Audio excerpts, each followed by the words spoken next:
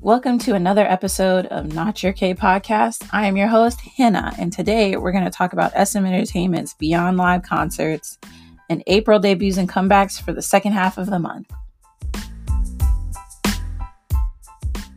All right, so let's not dilly-dally. We got a lot to cover today, starting with SM's Beyond Live concerts.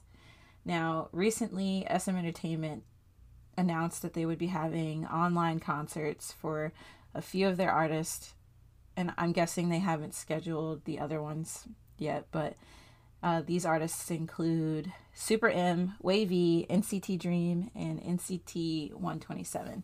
And these concerts cost $30 US per concert.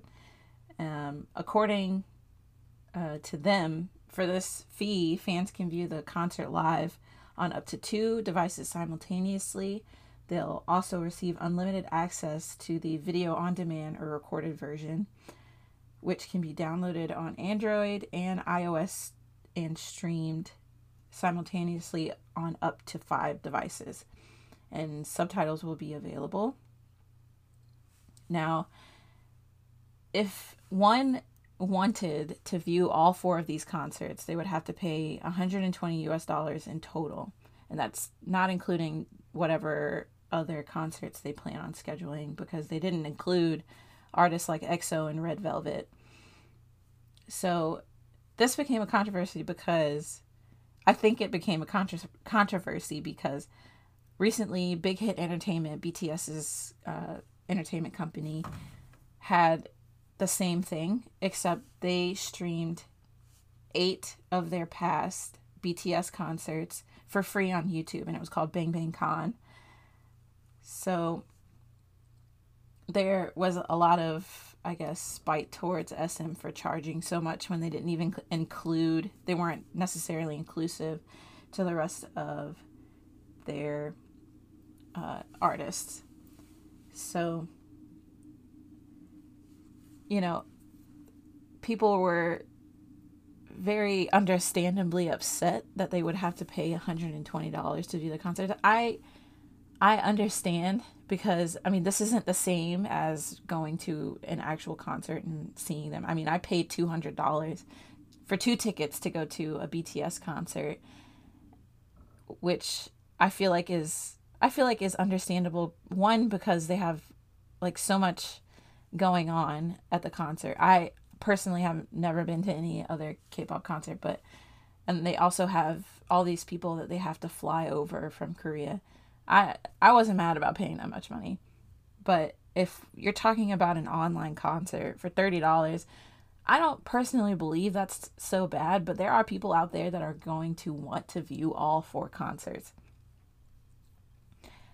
So I understand why there are angry fans, but on the other hand, there are people who are okay with it. They're okay with paying the $30 or $120 for these concerts.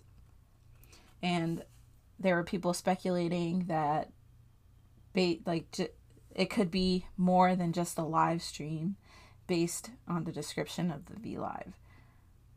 So, is $30 reasonable for each of these concerts? I don't know, but when I read this article initially, the first thing that came to mind was an article that I read in January or February talking about the kind of the income brought in by all the big 4 K-pop companies. So YG, JYP, Big Hit, and SM. I remember seeing that last year in 2019, SM Entertainment was actually at a deficit. So when it comes to this charging for their concerts, my theory is that they're using this coronavirus or, stay at home quarantine type opportunity to make money, since concerts have been either postponed or canceled, because they're not making money off of these concerts that they have to cancel. And also, it's not our responsibility to pay for the company to stay above water. But Yeah, that's just my take on it. They're probably using this opportunity as a way to make more money and prevent something like what happened last year from happening this year. And I mean, there are people out there that are willing to pay it. I mean, I'm not going to pay it, but because I'm pretty sure I can view them performing songs on YouTube anyway. Let me know if there's something I'm missing. Maybe they have additional benefits to paying for these concerts. Would you pay $30 for a concert? I honestly, if it was a group that I liked enough, I would pay $30 for a live stream. Like, it wouldn't matter that much to me, but I would not pay anywhere near $120 for a live stream concert when I could watch BTS's 8 concerts for free. 8 concerts for free on YouTube. I don't know. Let me know. Would you pay $30 for a live stream concert? Okay, so we're going to get right into these comebacks and debuts for the second half of April. There was a lot going on for the second half of April. And I actually made a shareable playlist on Apple Music. So if you want to, you can listen to the comebacks and debuts that happened this month as well. Or at least for just episode 7, because I did not make one for the last one. But you can give a listen and let me know how you feel as well if you get the chance to hear those out. So, yeah. We're going to start with GOT7's mini album, Die, D-Y-E.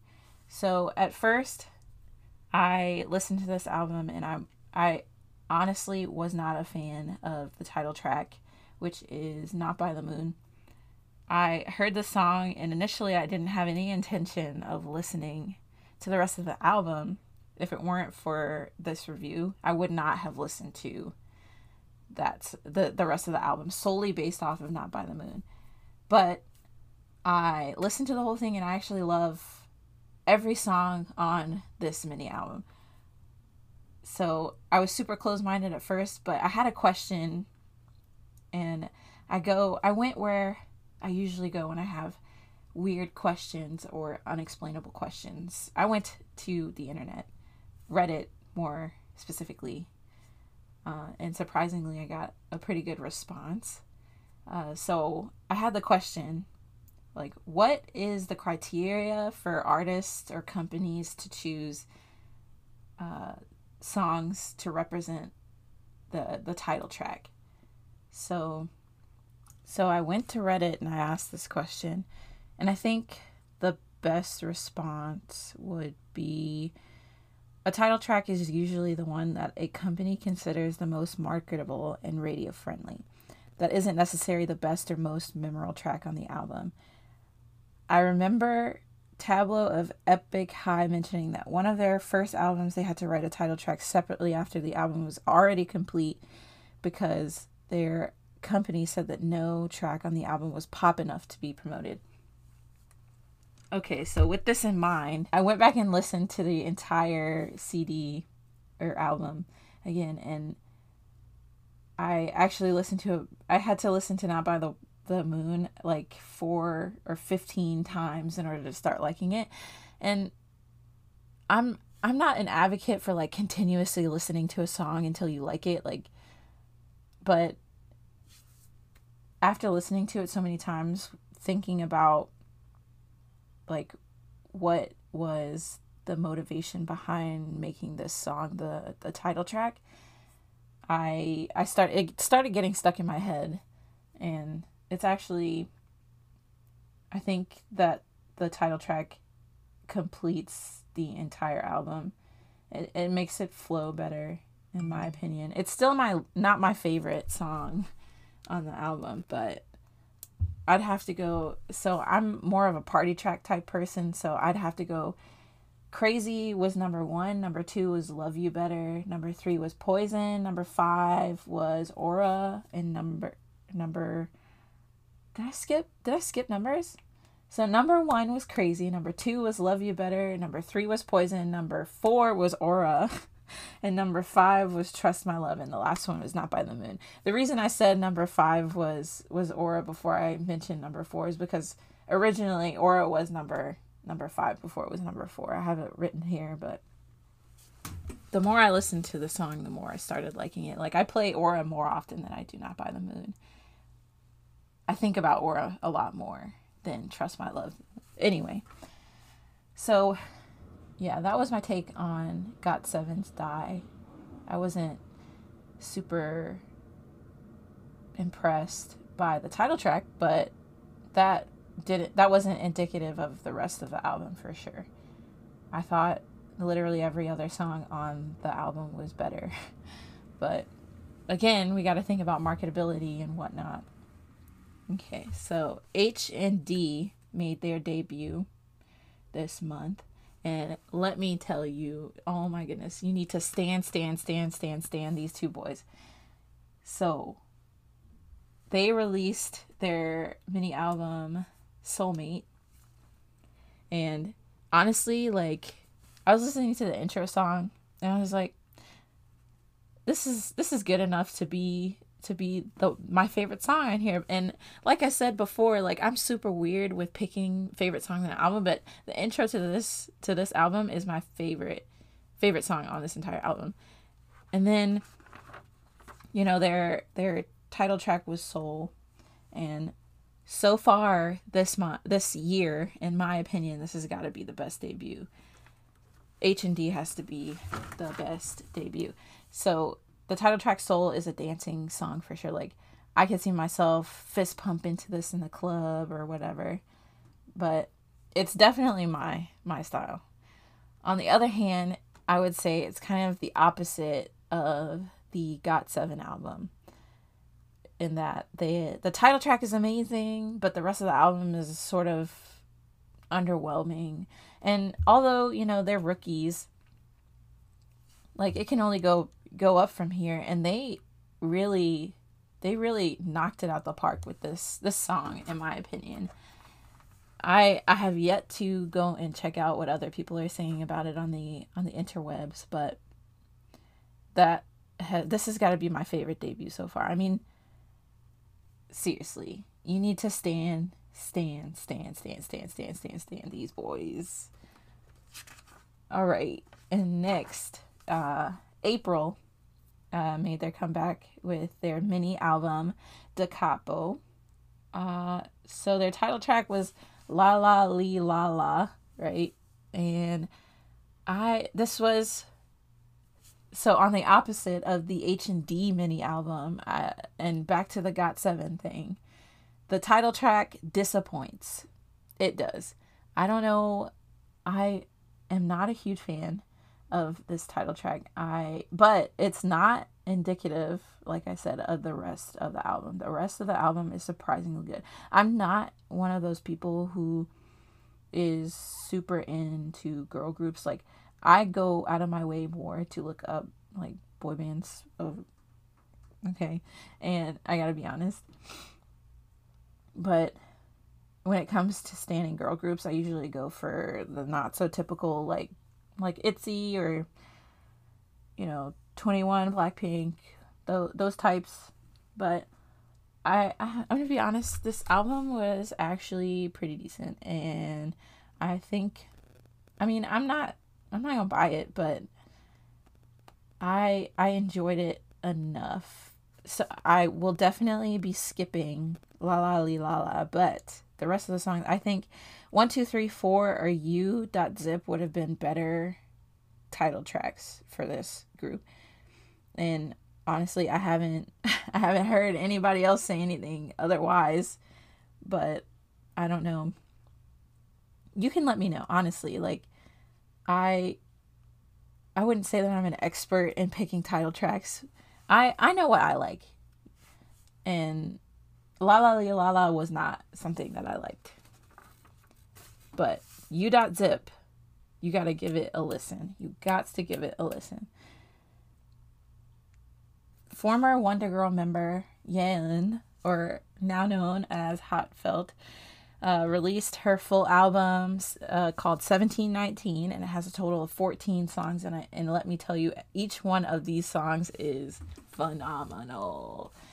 The full album features Gecko and Toyza, but also some artists that I'd never heard of before, like Tama, Ash Island, and Soul, Sole. And when I say that there is nothing for me to nitpick about this album, I mean that. This whole album is a whole smooth flowing mood.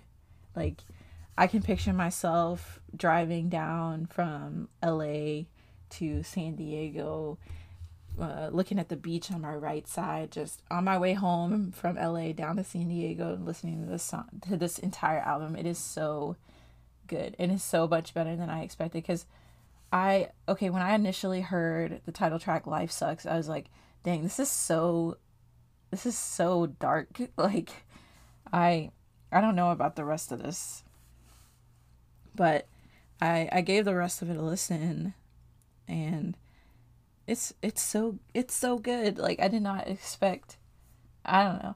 I know that she's a good artist, but I hadn't really heard her outside of the Wonder Girls. I know that she's been solo for a little bit, but I hadn't really ever heard her singing like on her own. So this is definitely an album worth checking out. Piercing featuring Tama, Cigar, and Make Love. Those are my 3 top songs on this album for sure. All right, another solo. We got Solar making her solo debut with Spit It Out. Okay. Now, I personally had high hopes for this solo debut, given that she's from one of my favorite Korean girl groups, Mamamoo. I thought that it was going to be so good, and I was so excited. But it was this song was an extreme letdown for me. It was so underwhelming. The song was sort of boring in a way. And then I saw them trying to make this song into like a TikTok challenge, and it was just awkward. It's still awkward. I don't know. By they, I mean her company, of course, but I was expecting so much from Solar, and it was just not. The song was just not it. The visuals were everything, and the music video was everything. Like, but she sort of blended into the background, and the song sort of, I don't know. I don't know. It made me feel sour. I don't know. It just turned me the wrong way. I did not like this song. Okay, so a group that I never really listened to before was Gongwon Sonyo, which is GWSN. Their title track was Bazooka, and they came back this month. In my opinion, there's way too much auto-tune in this album. After the Bloom, if one song has auto-tune, it's too much auto-tune for the song. Like, I thought we had moved past all this auto-tune. But given that, the album is really well put together, in my opinion. The whole album sort of flows really well together, even after the Bloom is well placed in the album. But the auto-tune is just too much, given the fact that I feel like we should have moved past that, especially with, I know I had enough with when it came to Seven's Digital Bounce era. But this album, I think, is really, it's pretty decent. Tweaks follows that retro flow of the rest of the album, and it sort of reminds me of a song that you'd hear if you walking through H&M or Topshop even. But yeah, I was pleasantly surprised. I'm always surprised by girl groups. I'm never expecting much, because I feel like I've been let down so many times that, I don't know, I should just not expect much in the beginning anyway. That's terrible to say, but it is what it is. All right, so I know we've all been waiting for NCT Dream to make their comeback, and they did it. Let me tell you, so before this album came out, I went back and I looked at them from when they debuted with Chewing Gum, and they have grown up so much. Like, I honestly cannot believe that it's only been it's only been like 4 or 5 years. I gotta be honest with this comeback with Reload. Raiden is my least favorite song, but that's not saying much because they're all freaking amazing. And what's even better is that SM did away with their graduation system. So they're all here to stay. So SM decided not to graduate the members off into a different group or whatever. And Mark is coming back. Another album. This one is definitely another album that I have nothing bad to say about. I can't, like, there's nothing, I don't know. They're all good songs. I can't say anything bad about it. All right, so another solo artist, Chungha, she came back with Stay Tonight, sorry. This song is everything. The music video was everything. The visuals were everything. The choreo was everything. The thing that made me love this song was the music video. With Chungha's vocals alone, it didn't really have the girth it needed to survive on its own. In my mind, I feel like I would have loved this song regardless, though. Her voice always sounds so strained to me, though. But all of her songs so far, I've loved. So she's definitely got the formula down. Like, you ain't got to listen to me. You don't have to listen to anything I have to say. But Chungha's Stay Tonight it's been on replay since I downloaded it. That's all. Now we have Oh My Girl with Nonstop. So I just want fans of this song and this album to explain to me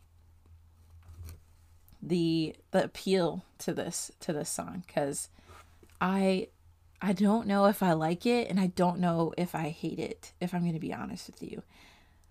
I don't understand how this song won an award already,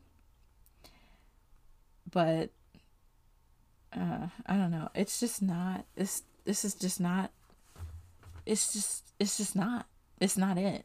It's not it for me. I just need someone to explain the appeal behind this song for me. I understand it was popular in Korea, but is it popular in the United States? Is it popular in English-speaking countries? That's what I want to know. So yeah, there were a few artists that I didn't mention today. Like Kanto came back on April 19th with his song Favorite. Bandit, I believe, released a pre-release track on April 20th called Children. In fact, released their pre-release on the 21st, with their full album releasing on the 28th. Noir came back with Up the Sky, April 27th. And Jay Park made his comeback on April 25th with All the Way Up. Now, I am extremely excited for next month. If next month is anything like this month was, next month is going to be crazy, especially with IU and Suga's collab coming up.